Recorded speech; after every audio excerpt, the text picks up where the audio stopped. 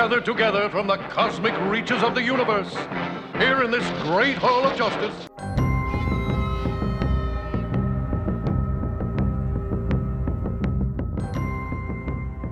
The superheroes have to be around other superheroes.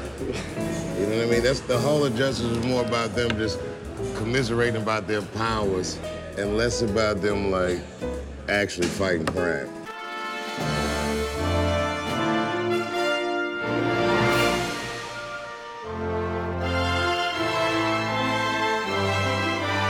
So what is this place anyway? Is this some type of fancy DMV?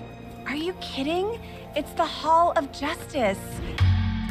Seth Everett is the best there is at what he does, bub. And what he does is the Hall of Justice podcast. Go with a smile. Welcome to the Hall of Justice. This is episode number 365. That means if you started on New Year's Day with episode 1, you could do the whole year. Oh, wait, there's a leap year. Forget that whole plan. You know, it's funny. When I started this podcast, I had a short list of people I wanted. And most of the people who have been on this podcast were not on it. You know, I never planned to have Ben Affleck or John Travolta or Kevin Smith. No, I think I wanted to have Kevin Smith. I certainly didn't plan on Zack Snyder. And some of the great friends that I've met as a result of the podcast has been one of the most rewarding things about this show. Case in point, last week's episode with Nelson Lee. How great is it that a guy that I became friendly with because he was on the podcast a few years ago promoting Stargirl, he was in Star Wars, and we got to have him on. That was so much fun. I've been talking a lot about this podcast because we have some new editors that are helping with some of the video production behind the promotion of this podcast. Adam Tobis is our primary editor, and there will be people helping him out. So check out my social media or the Underdog YouTube page for some really cool video production done by Adam. Mike Carlin was on that short list. Who is Mike Carlin? Well, comic fans know exactly who he is. For years, he was an editor at DC Comics of the Superman books. And he presided over the quintessential Superman iconic moment in comics that got me into comics, the death of Superman. He's had a long and storied career, but I'm going to let him tell the origin story because it really is fascinating, and I want to get right to the interview. Way back in episode 262, we had comic book writer Dan Jurgens, who wrote Superman 75, which is the death of Superman. But I connected on social media with Mike Carlin, and while he was under the employ, he was really hard to reach, but tired from Warner Brothers. After moving from comics to animation, he has worked as a producer of many, many DC animated films. And when I asked Mike to come on the podcast, I wanted to focus on comics this episode, and we'll do a whole other episode on animation in a couple of weeks.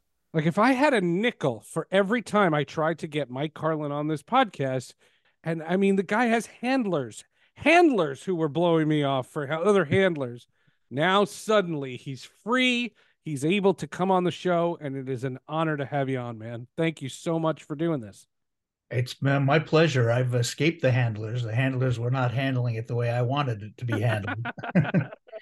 I mean, if I have time, I'm happy to talk. I mean, that's, you know, that's all I've gotten. You know, it's like, and I find my career as an editor and then as a creative director on animation is I'm just a walking opinion, you know, and I'm happy. It does me no good to keep it in.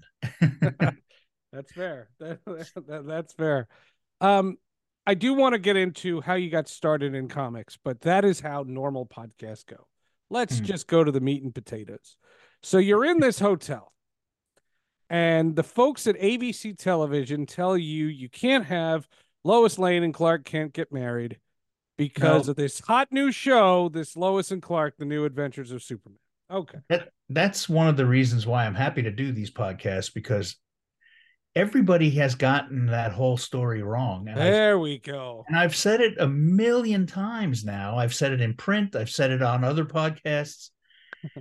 ABC and Hollywood had nothing to do with Jeanette Kahn and myself saying, hey, there's a show coming up, guys, called Lois and Clark.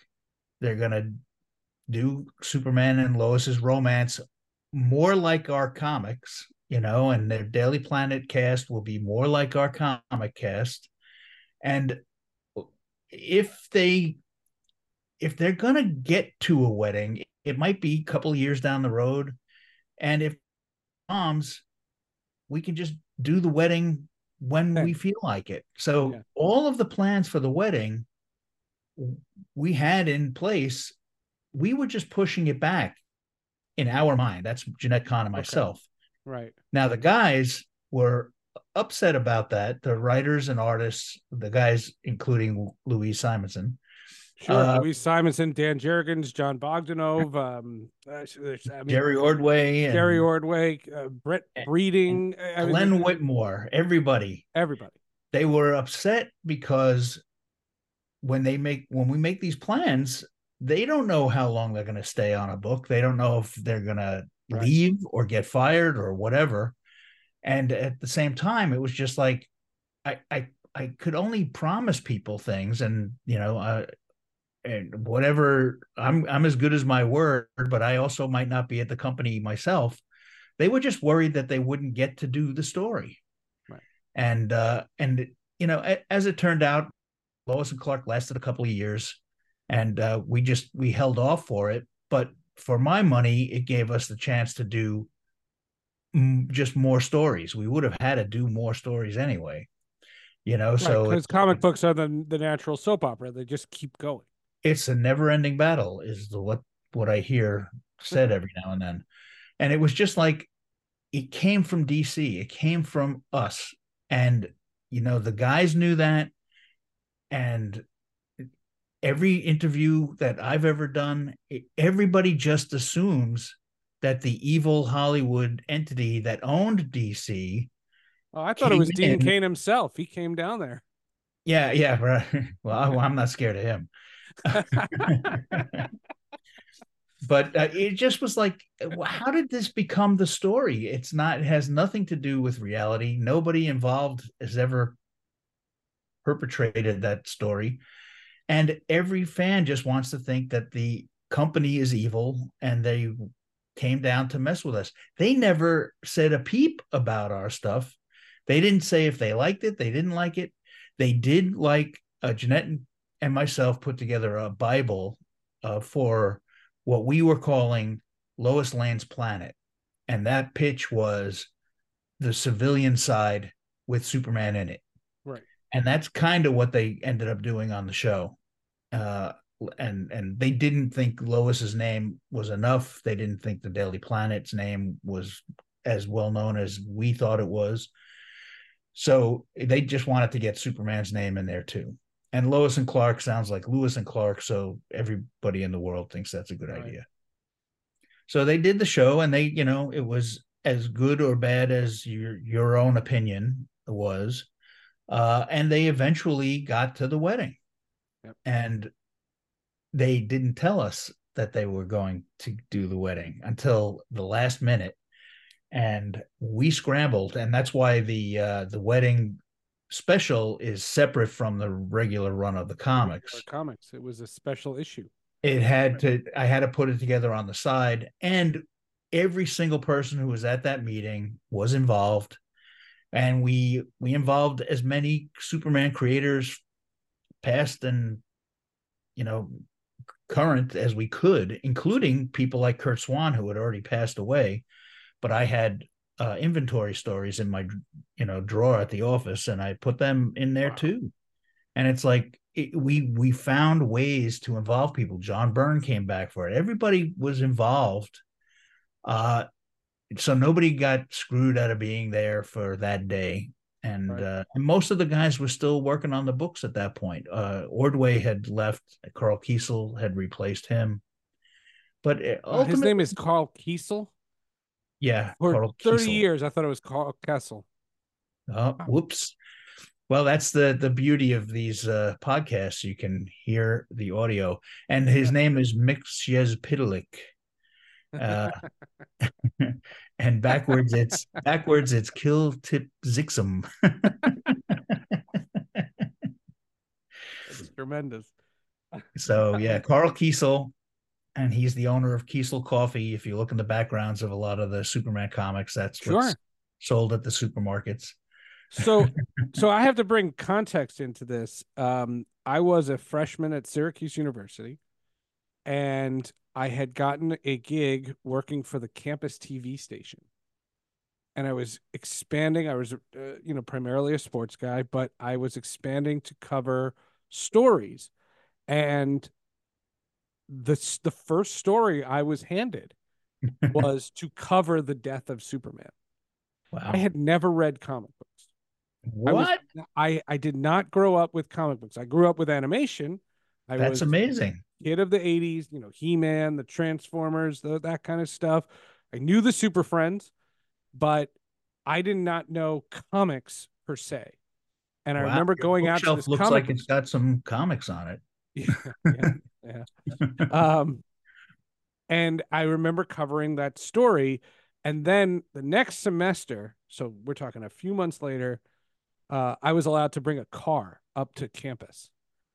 And the first day that I'm on campus with a car, I went to that comic book store just to see what was happening. I was like, that was madness. And it was the storyline where Green Lantern goes bananas. Oh boy. And I said, this is for me. I was 18. I said, this is speaking to me. Like, this is not for kids. And I never knew that comics were not for kids. And I didn't have that. So that's the context. The death of Superman is not just that's reason enough to have you on the show. Death of Superman for me that's my entry point. That's my entry point as an adult, as a young adult.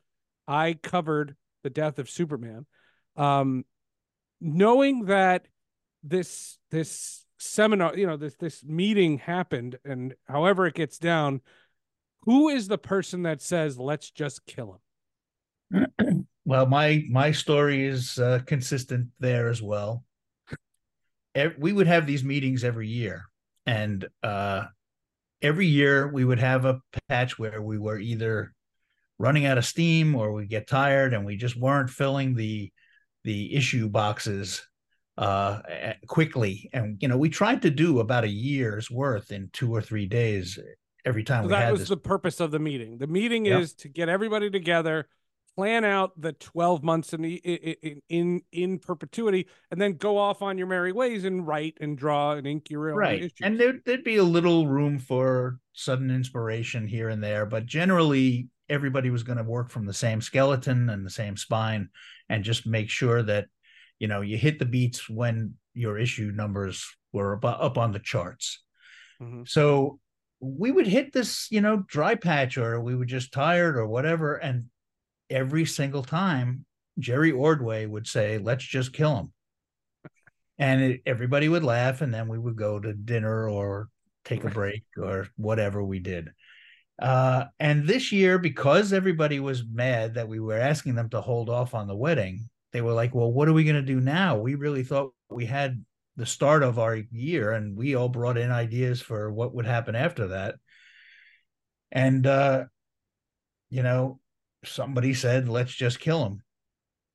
And nobody laughed this time. And I said, okay, wise guys, if we kill him, what happens after that? Wow, right. And we came up with the whole Funeral for a Friend stuff, which is World Without a Superman as a collected edition. Yep. And it was a friend. I remember that. all about how Metropolis and the world reacted to the Superman not being there anymore. And our motivation for even starting this idea was we felt like the readers were taking Superman for granted. They were saying he was corny. They were saying he was old fashioned. And honestly, we had been getting some attention for not being corny and doing good stories and good soap opera and that kind of stuff for a couple of years, but it still was not translating into the sales that the Punisher or Wolverine would get. And it's like, and these are brutal characters, and we really thought that Superman had a better message to put out there. And we basically said, well, if you don't like Superman the way he is, we're going to take him away. And we took him away. And the reactions in the real world to when we took Superman away were so similar to what we had planned for our storylines. It was great, actually, but we couldn't have planned it that way. It was just like something that we had no idea the world would get so upset. I would talk to reporters at the time who were like, how can you take Superman away? How can you do something like this? And I was like, well, when was the last time you bought a Superman comic? Right. And they would say, oh, 30 years. And I was like, well, if you don't water the plants, they die. And so it's your fault.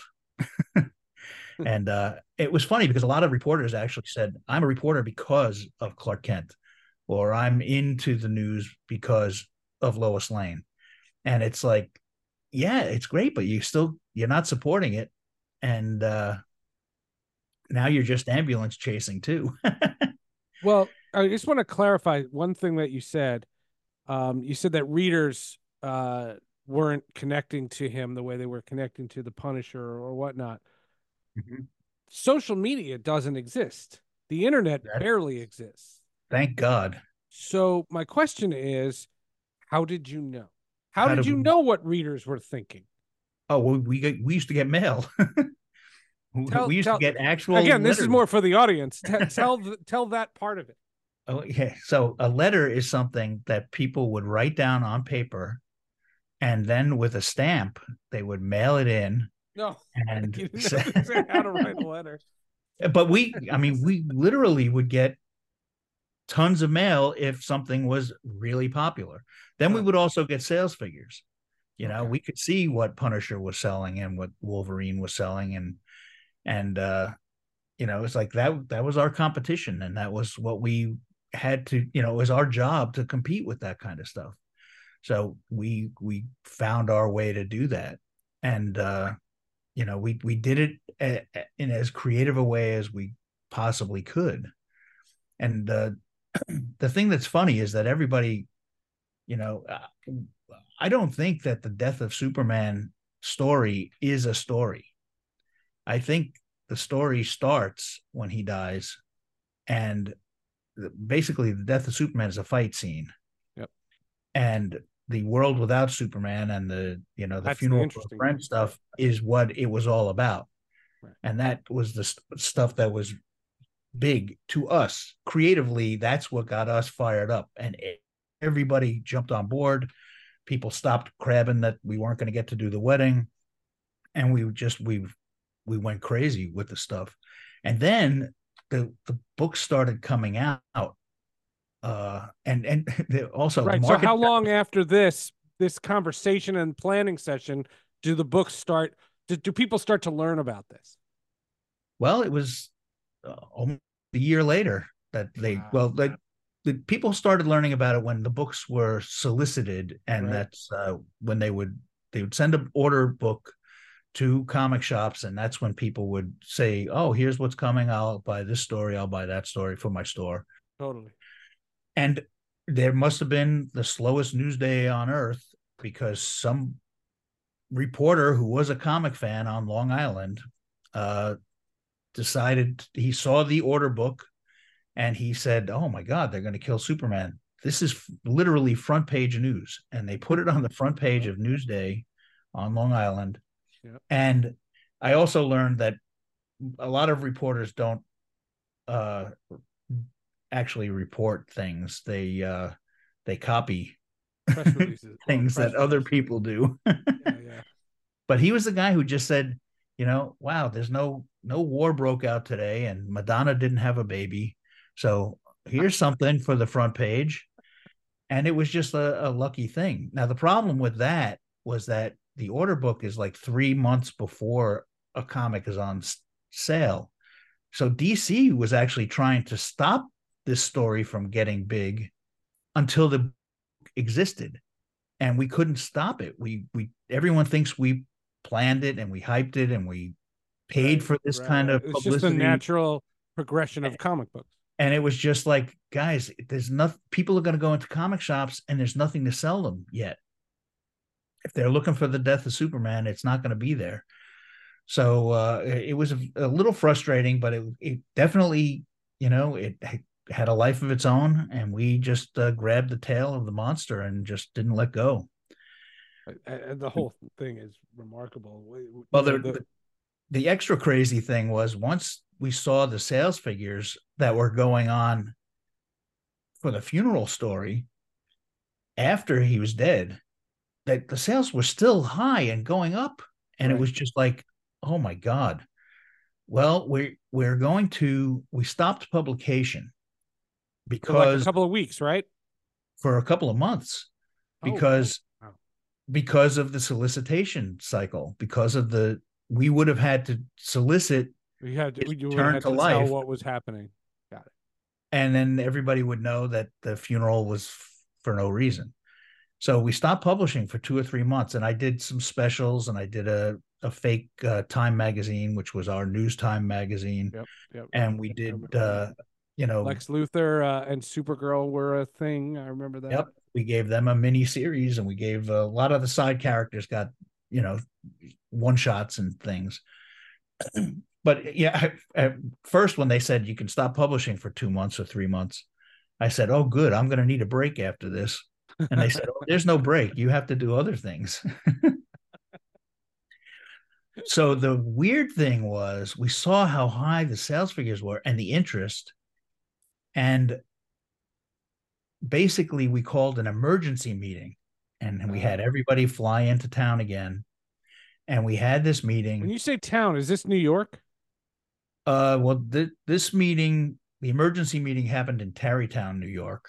Okay. So it was away from the office, because we also didn't want the people in the office knowing what we were up to, because even without the internet, there was, sometimes people would leak stuff by accident just because they were excited or whatever. Oh, wow.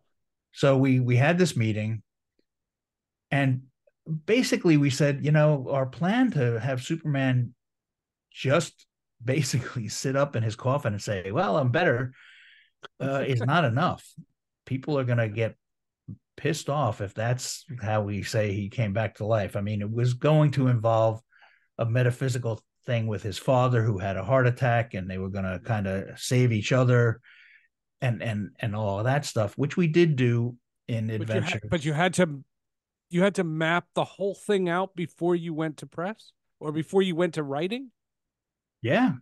We had all the 4 guys and well, this is the emergency meeting, is when everybody wanted to bring Superman back in a really drastic way, do something very different so that it would be surprising, which is great, except we couldn't agree on whose idea to use. Oh, so that's a true story. That really happened. Was the 4 guys are created because you guys couldn't agree on one? Well, everyone just liked their own idea better. Right. And, it wasn't about even agreeing. It was just about, I didn't want to pick. And so Louise Simonson said, why don't we just do all of them? And I was like, have a favorite of the 4? Yeah, the real Superman. The real Superman is my favorite.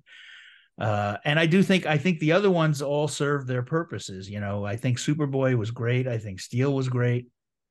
Yep. The Eradicator was already in existence in our comics, so he wasn't anything really new. And Cyborg, I don't like him. He was the bad guy. He was the bad guy, yeah. Yeah, but thank God there was no internet, and people did not, like, that didn't get blown. The whole Cyborg as the bad guy was a secret that got kept, and people didn't ruin it. And I think the internet allows people a place to ruin everybody else's fun a lot of times, and it's a bummer. Well, I'll tell you this: by that point, I was a reader. By that point, the funeral, I got as, I think, a trade paperback. I was exposed to this world, and the Supermen had come out because, again, the story that I remember catching my eye was Hal Jordan going batshit crazy. That was that was nuts because Coast City was destroyed and like this whole thing happened. And that was fascinating. And I really dug Kyle Rayner. I thought Kyle Rayner was That's so great. interesting. And Ron Mars has been on this podcast before. He's a fascinating guy. And the whole thing was just immense. And it Well, was dramatic. that's the right word. We just wanted this to be big. It needed to be bigger than just, oh, me and my dad's ghost saved each other. But it's a different kind of big because now things are stunty big. This was big. Well, I don't know if, I mean, people accuse this of being a stunt. And honestly, it was a big idea for us. And it was a big character-driven story. And that's, I think, is missing from the big stunts now, is that nothing is really character-driven. Nothing is, it's kind of gimmicky. And this was not. I mean, the death part, yes, but it was also something that had been done before in Superman comics. It had been done before in other comics. It had been done in mythology. It's been around for a long time, that idea of a phoenix rising from the ashes, in some cases, literally phoenix rising from the ashes.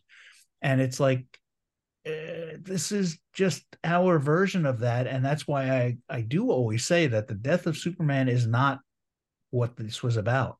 It's not the point of the story. The point of the story is the people, and the point of the story of the people who took up the mantle, right, and or the bad guy who tried to take advantage. And even he was a character that existed in our storyline already, Hank Henshaw.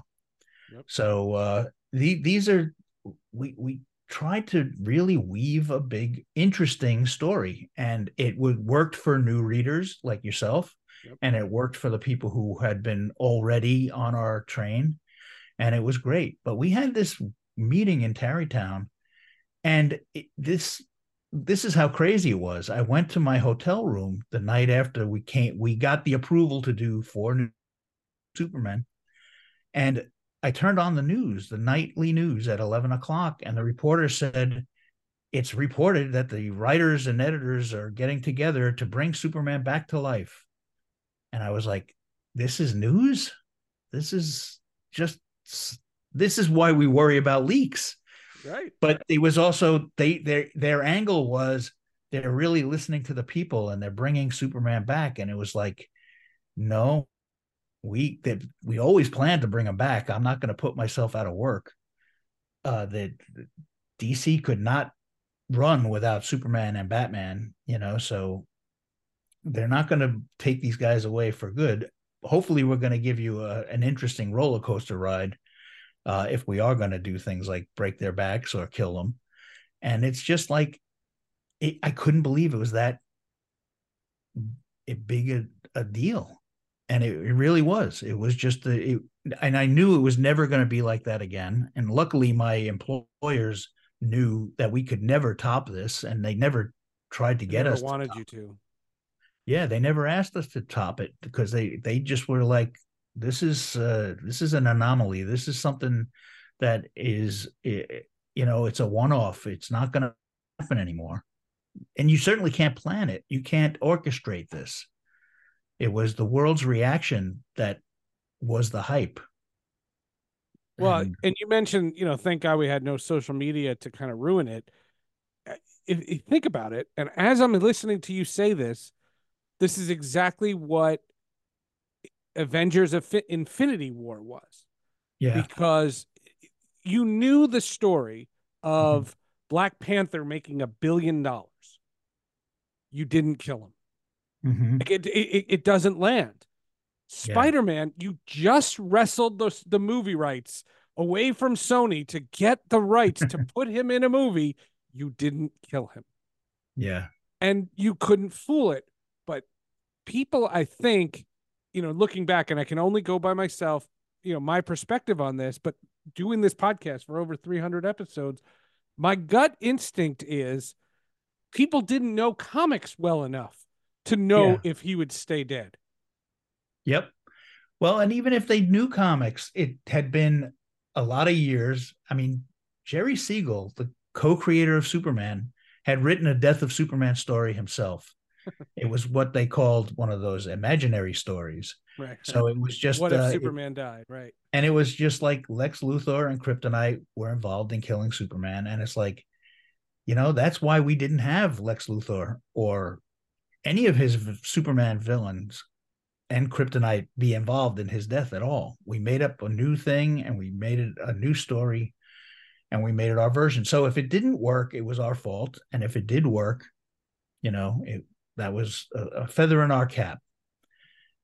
The best news was that we actually we took all the writers and artists to LA and we all got to be extras on the Lois and Clark set.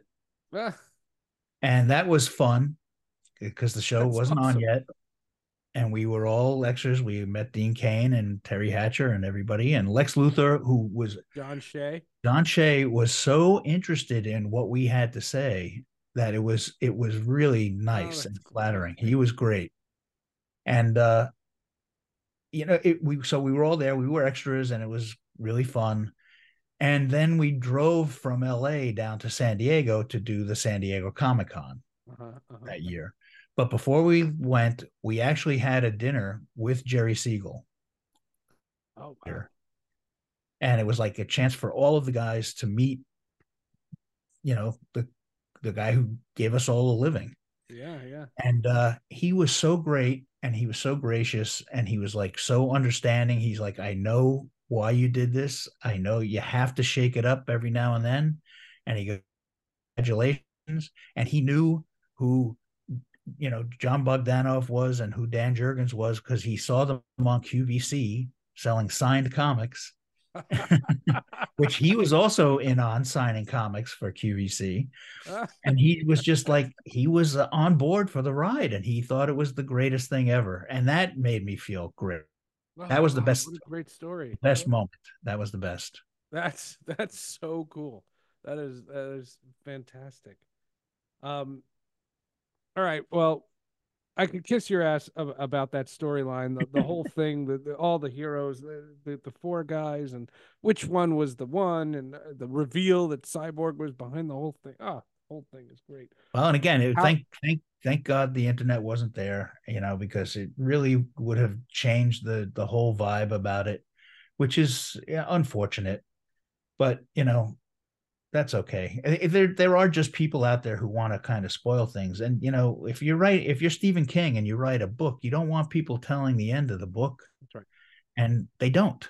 They kind of respect We learned that on this podcast very early. We tried, once I decided we were going to try to do film reviews, the first movie we tried was The Force Awakens.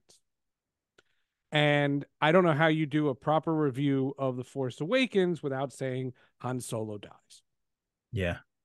And what we learned was if you go on social media and go, I can't believe they killed Han Solo, you're an asshole. Yeah. But if you write in a podcast warning, don't press play unless you don't want to know the plot. Yeah. That's fine, because then you're pressing play at your own risk. And what we've noticed. Spoiler alert is the thing. Spoiler alert helps. Yes. Yeah. And what we've noticed is when we do that, when we do a review, the audience actually is higher than when we have guests. Great. Which is wild, but yeah, I think it's because of spoilers. I think it's people want to listen to what they're not supposed to. I think there's a weird thing where people they get some kind of satisfaction out of spoiling something for someone else. I don't really get what that is. I don't understand that motivation. No, there's if you're not making any money off of it. Yeah. It doesn't make sense. Right. You're not making any money off of it. Correct. Yeah. All right. Tell me this. How do you get into DC's realm? You had done some other comic work, but was it, did you grow up a comics fan? What was your hook to it? Did superheroes mean as much to you as they do to the people who read your books? Well, superheroes were they were my sports. You were into sports. I was into comic books and superhero comic books in particular. Mm-hmm. And I was into comic books because my mother was into comic books. And if you're my age, growing up in the 60s, most mothers were blamed for throwing out their kids' comics. My mother would read my comics at night when I went to bed, which was great, except she would always fold the covers back and kind of ruin their mint condition, which that bothered me. Okay. But she was a Superman fan. She loved Wonder Woman. She wasn't so much into Batman, but I had my own thing with Right. Batman because of a TV show. Yep. And she was also a And gigantic. to the audience, I don't mean to cut you off, but to the audience, he's talking about the Adam West 1960s TV. He is not talking about Batman the Animated Series. Continue. Not yet. But basically, my mother was into EC Comics. So she was a cool mom. I had a cool mom. She was the best. And she just supported the habit. And I like to draw. And I'm not a good enough artist to draw superheroes and the real worlds that they live in. But that's what I wanted to do when I was 8 years old. Got it. So she supported me. She found that there was a vocational high school in New York called the High School of Art and Design. She got me, to signed up to take the entry test to get in there, and you had to go there and, show your portfolio and do a drawing there in person for them to evaluate. And I got into the high school, and that was great. And it was the perfect place for me. And during the course of that high school run, Dick Giordano, who was one of the executives at DC and a great artist in his own, he came in to give a lecture on a Saturday at my high school. And he gave a great lecture about comics. It was awesome. And he gave out a packet. Wow. And in the packet was a script for a Batman story. And he said, draw 3 pages of this story and send them in to us, and we'll pick 10 people to get a private lesson. So I got picked. So I got to go into DC Comics and see the offices and have this private with 9 other people, and Dick Giordano. And it was great. And I was there. The next year, I got selected by my teacher for an internship at DC. Huh. So I got to be an intern in 1974 at DC Comics. So that was for 6 months or something. And that's when I really learned things. That's when I learned that I wasn't good enough, because I was Xeroxing Jack Kirby Commandy pages. I was copying Walt Simonson's Manhunter and Batman story. I saw Swamp Thing #1 that Bernie Wrightson drew. And I was like, there's no way I have the patience to get this good. I will never be able to do it. But I'm funny too, so maybe I'll just do funny stuff. Well, unfortunately, to write it, you don't have to draw it. Right, but or draw it funny. I can draw funny. Oh, I see. But there's not a big market for that at that time, or even now. It's like there was one place, Mad Magazine, maybe National Lampoon, and maybe the New Yorker, which I have all my rejection slips from National Lampoon and the New Yorker. That's great. I never tried Mad because it seemed like such a closed shop. It had the same artists all the time, the usual gang of idiots. And after high school, I went to the School of Visual Arts, which is a college for art. And I had Harvey Kurtzman as a teacher and Will Eisner as a teacher. Yes, they were teachers at the school, and they were my teachers. And they're both icons. They were both great to me and to my friends, and they really cared about everything. And Eisner was doing these joke books for Scholastic at the time, foxy jokes and funny riddles, and they were horrible, but they sold them through Scholastic. And he told the class, he goes, bring me some jokes. I'll pay you guys $1 a joke. And I made $300 from him. And I was like, that's a lot of jokes, but that was okay. Uh, it was fun, and I got to see Will Eisner draw some of my jokes. He let me do some drawings in these books, and it was just like, this is very good. This is a good world. Then I got out of college, and I said, let me try to make a living now. And I went up to Crazy Magazine because Mad was a closed shop to me. Cracked seemed to be a fly-by-night operation. I didn't know who the publisher was, but Crazy was published by Marvel Comics. I know who Marvel Comics is. And I brought my portfolio up to Marvel Comics, and I'm sure I got seen because I said my teachers were Harvey Kurtzman and Will Eisner, and so but hold on one second. Put the context. So you get out of college. What year is this, and where is Marvel at that point? It was 1980 when I got out of college. So okay. Where's Marvel then? They're just beginning. But Marvel was a popular comic book at that point. Oh yeah, Marvel comics were big deals. They were big deals for 20 years already by that point. Right. And but Stan Lee had already moved to the West Coast, and Jim Shooter was the editor-in-chief at the time. Hall of Justice veteran, episode 348, just earlier this year, for those of you listening to the podcast. Jim Shooter. I'm sure he was very nice. He was great.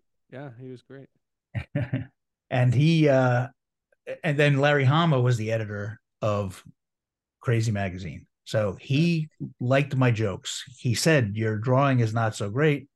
And I couldn't argue with him. I think he was right. And he basically, oh yeah, well, that's what the editor has to be. Yeah. And but at the same time, I walked out of there with my own page, Mike Carlin's page of stuff, and I got to write and draw my own page until Crazy stopped publication. So that was about 2 years. But because I was up in the office dropping off my page, people got to know me, and people got to see me. And when Mark Grunwald was getting promoted, Larry Hama said, do you want to be an assistant editor? And I was like, yeah, what's that? I didn't know what they did. But I also assumed I Xeroxed pages as an intern. I can do that too, still. Right. So basically I interviewed with Mark Grunwald, and I got to be an assistant editor on staff at Marvel. And then I got promoted within 2 years to editor. And then I got fired by Jim Shooter in episode 387. Did you say 348? He didn't mention that part. 348. Yeah, it probably wasn't as big a deal for him as it was for me. Jim Shooter, by the way, for listeners of the podcast, followed Jordan Gorfinkel. So it's 6 degrees of Mike Carlin right there. and Jordan did not fire me.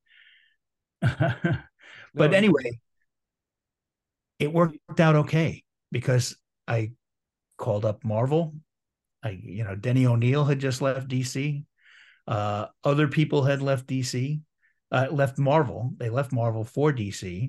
So I just called them up, and Denny said, I don't know if there's any jobs here, but I can buy you lunch. And I was like, I do eat lunch. So I went up to DC, and that's how I started meeting some of those guys. I got to re-meet and I said, by the way, 10 years ago almost, you were nice to me, so thank you. Yeah. And when they had an editorial position open, I fit it really well because, and I'm sure that John Byrne had a bigger deal to do with my getting hired than anybody else. Oh wow, that's good to know. He was just starting his new Superman line, and the editor who he had, Andy Helfer, was going to break off and do the new Justice League international comic. Yep. And so he needed to leave Superman. And John Byrne said, I can work with Mike Carlin. We did the Fantastic Four together at Marvel, and he's a good guy. So he endorsed me, and I got in the door. And, and John worked on Superman for 2 years while I was there. And when he left, that's when I became the real editor of Superman, and that's when we started putting triangle numbers and things like Triangle that. numbers. That was my one of my follow-ups was when did you do that? The Well, triangle numbers, for those of you who don't know, what it was there were four different Superman books, and the triangles had a little number, and you could tell the order in which the story was being told. And they weren't, they would be released. So if a book was a totally different comic book, but it was number 7, you had to read that one as the continuation of the story. And for yim yams like me who didn't know comics, no other comic book companies did that. No other properties did that. The Batman didn't have that. And the triangles really made it easier to get in that. Before we get on another tangent, though, I do have a question. When you get hired at either Marvel or DC and you're full time, mm-hmm. was your mom still alive? And what was her reaction? Like, her son is freaking working for DC Comics. Like, that must have been wild for her. That's the funny story. I got the job at Marvel first, Right. and she didn't really care because she was not a Marvel reader, because Marvel didn't come into its heyday until after she stopped reading comics. That's like my relatives. I got a job working for the New York Mets. My relatives were all Yankee fans, and they were like, the Mets. Like, I got a job. But then I got fired at Marvel, and I went to DC. The first week I was at DC, she said, "Oh, I want to come up to DC and see where they make the Superman comics." Oh, that's so cool. So Mom came up to the office and she met everybody, and yeah, she definitely loved that I worked at DC. And a bonus was that DC was kind of involved in owning Mad Magazine at the same time. So that was the last of the EC publications. So that she was a big fan of that as well. You shared it, so I had to ask. That's so cool. That is so cool. What did you think? Not because he was a good guy to you. What did you think of John Byrne's changing of Superman? Oh, I loved it. I loved it even before I got there, because he was doing that all before I got on staff at DC. And it just was like it was great to update Superman. And there was so many things that it's I liken it to the idea that, if you have a boat, it ends up getting a lot of barnacles on it, and then it's suddenly not, it's not floating as well as it should, and you got to scrape off the barnacles. John scraped off a lot of barnacles on Superman's boat, and 60 years worth. Yeah. And well, yeah, at the time it was 50 years. So yeah, sorry, 50 years. That's okay. I was doing math on the fly. Well, if comics rebooted things every 50 years, that would be okay. Now we do it every 4 minutes, 6 months, 4 issues. Yeah.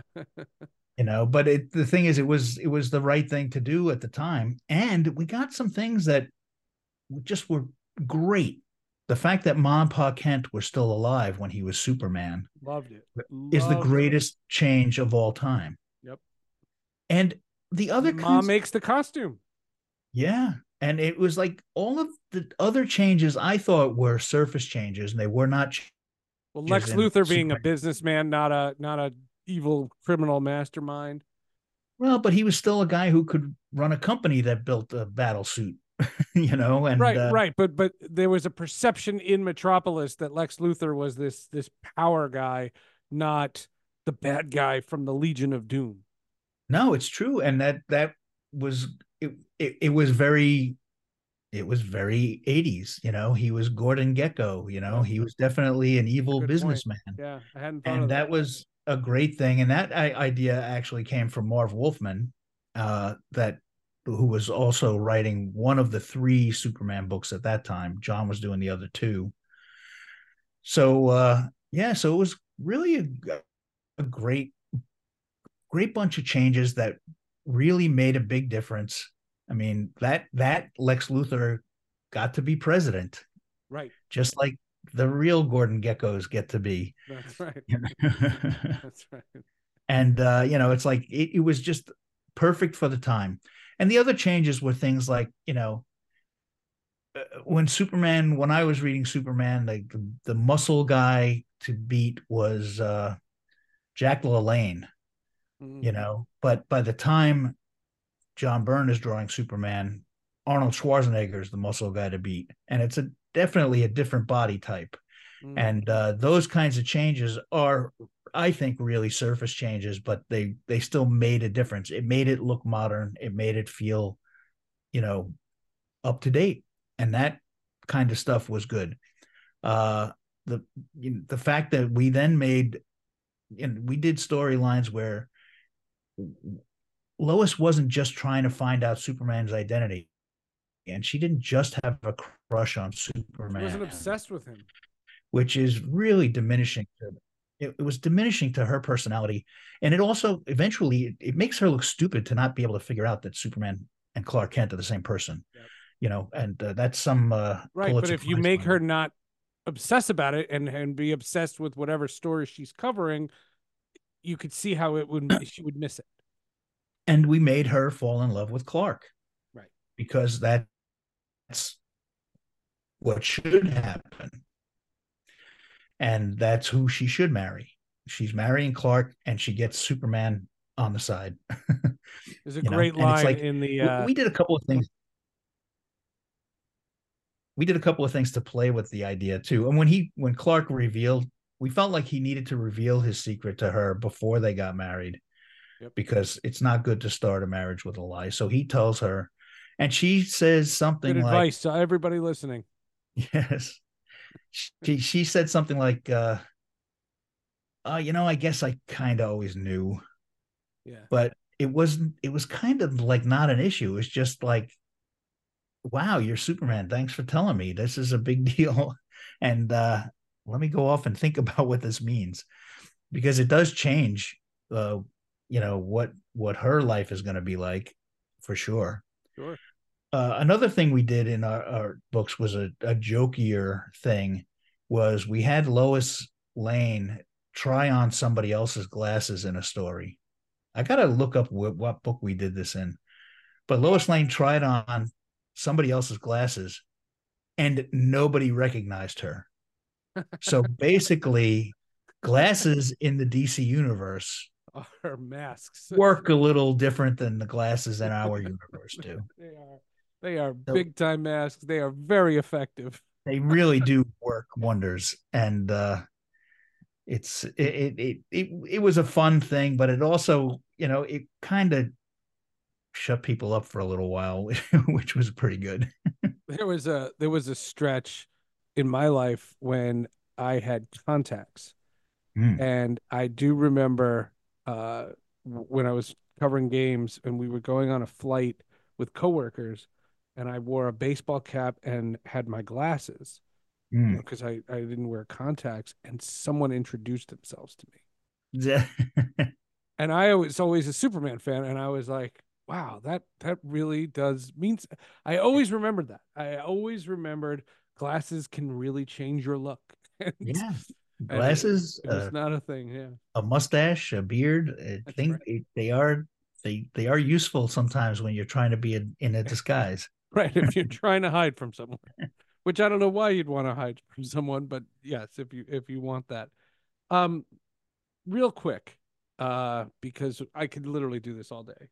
Would you want to comment on this notion of comic book properties? This is going to be a very long-winded question. Comic book properties that are now becoming TV shows and movies, and not only these movies, but they're blockbusters. I think of Jim Starlin. I think of Ed Brubaker. Ed Brubaker tells the story of creating the Winter Soldier, and he was a work for hire, and he got, he got paid whatever he got paid. And then Marvel made $1 billion on the Winter Soldier. And this idea that legally Disney doesn't have to pay Ed Brubaker a penny, but morally, it just seems like they should. As someone who worked in comics before moving to animation, which we will get to in another podcast, I told you. What is your thought on this idea? And I want to throw in the caveat is that now what you're seeing is comic book creators want to own their material. So you're seeing Invincible and the Umbrella Academy and The Boys, countless shows now that are really, The Boys is really a Justice League story. Mm-hmm. But by changing by changing Superman to Homelander, the creators own that story. What's your thought on just the idea of the big companies mishandling not legally mishandling, but mishandling it so that these brilliant creators of today are out doing their own thing? Well, I think I told you it's a long-winded question. The reality is that a lot of creators were doing their own thing anyway. Ed Brubaker didn't start writing for DC or Marvel until after he was doing his own thing. He was already writing comics on his own, and that's honestly how we noticed him. And he that's a way to get in, is to have your stuff published elsewhere. But the reality is that even Umbrella Academy, that kind of stuff, that was written an X-Men by story. Gerard Way. He was an intern at DC. So everybody, you get different opportunities, and sometimes you have to make your own opportunities. So I think that stuff was going on anyway. Okay. I do think that they're right to expect just some kind of goodwill payment because of how much money is being made. Right. There's a lot of stuff that's like people create a character and they appear here and there, and like I don't delude myself. Right. Tony Isabella created Black Lightning. Yeah, so I think DC has contracts with people that says how much they'll get paid if your character gets his own comic book, or if he gets a TV show or whatever, and then they get paid. And is it enough? Is it the right amount? I don't know. Some people are never satisfied. But at the same time, DC, I think, has a good record and a good reputation as to paying people for things that they create, even if they don't have to. That's interesting to hear you say. That's why I asked. The whole idea is it's very murky because at DC, if you create somebody, from scratch, you can get what's called equity in the character, and if they make a toy out of it, you get some piece of that action. And if they make a poster or whatever, anything they make with that character, you get a little chunk of money for it. And it's written down in the contract. DC's vouchers were 4 or 5 page contracts. Marvel's voucher was not. And it was a pretty good policy for a long time. Now DC has a thing called, discretionary bonuses. And that's where a bunch of people get together in a room and decide. I had to kill Superman again. No, they decide to pay people for some of the ideas that are being used elsewhere. So I don't know if Marvel has anything like that. It doesn't sound like they do. But it's like DC does. I don't know, Ed Brubaker. I've been fascinated with the story. Ed Brubaker told a story on a podcast that I heard where Sebastian Stan had to let Ed Brubaker into the premiere party for Captain America Winter Soldier. And you just hear that story and you're just like, that doesn't seem to make sense. Like, people would have to recognize that the success of these properties has been the source material. Yeah, and the more loyal you are to the source material, you can tell Sam Raimi loves Spider-Man. You can tell Jon Favreau loves Star Wars. You can tell those things, and the respect for the source material should be universal. Right, but like I said, there are some things that are contractually obligated, and then there are some things where you gotta say, we made a lot of money on this, or we made this much money on it. The right thing. Let's share it. And DC has given out checks for characters. I know Len Wein got paid for the use of Lucius Fox in some of those appearances. The Morgan Freeman character. Yeah, and it's like he's a supporting character. Some of the I mean, Jerry Ordway got some money for the creation of Bibbo, who was a Superman character. Yep, he was the bar owner. Yeah, and they had a bar owner in Superman Returns, and they called him Bib. Yeah, I remember credits. Superman Returns. Yes, Jerry got some money. I don't know what kind of money, but he got some money, and it's like that's the way it should be. It's just an acknowledgement that it happens. Now, you get this big roll of a million names at the end of a show or whatever that says thanks to, and Yep. everybody's name. And I actually got thanked on one of the Winter Soldier episodes. Oh, because I created a guy named the Power Broker. Oh, wow, that was you. Yeah, I haven't gotten any money, but nope. I also don't delude myself to think that the Power Broker really matters that much. Right, but he's in it. Big idea, but they thanked me, and that's great. Now, policies at DC, editors don't really get thanks or royalties or anything. So I knew that going in, but I got medical coverage for years. So it all balances out. It all comes out. I try to stay realistic about all that. And then in 2011, you leave comics and you go to animation. I just want to know, will you come back? Because there's a whole chapter of your outstanding career that we haven't even scratched the surface. I did not leave comics. I just went to a different medium doing the same kind of thing. I stayed with DC Comics, and I became our liaison with Warner Brothers Animation and worked on all of our superhero properties. So it was a continuation that gave me a fresh start, and they paid for my move to California, which I love because I hate snow. I hate cold weather.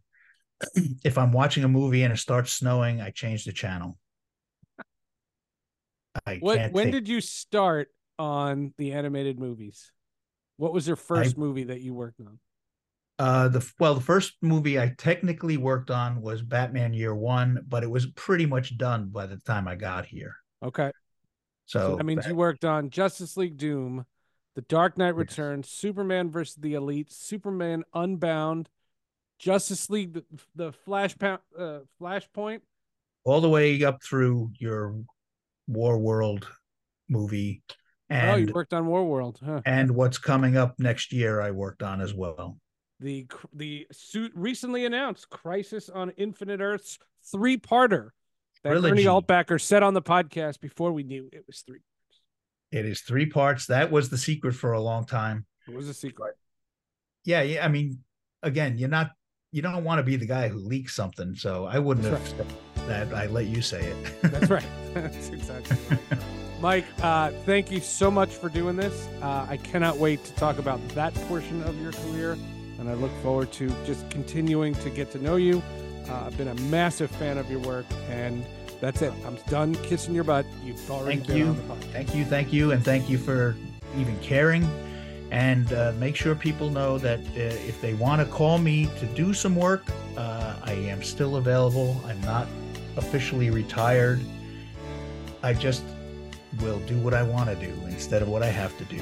Very nice. Well, Mike Carlin, I hope you will come back in a couple of weeks. Let's do another whole podcast on your animation. So I have a little project for you because we're going to do a project. We're going to review Echo, the latest Disney Plus series from Marvel. 5 episodes were all released this week. We're going to watch them and we're going to talk about it. Destiny Jackson will join us. And we will review Echo next week on the podcast. We'll see you then.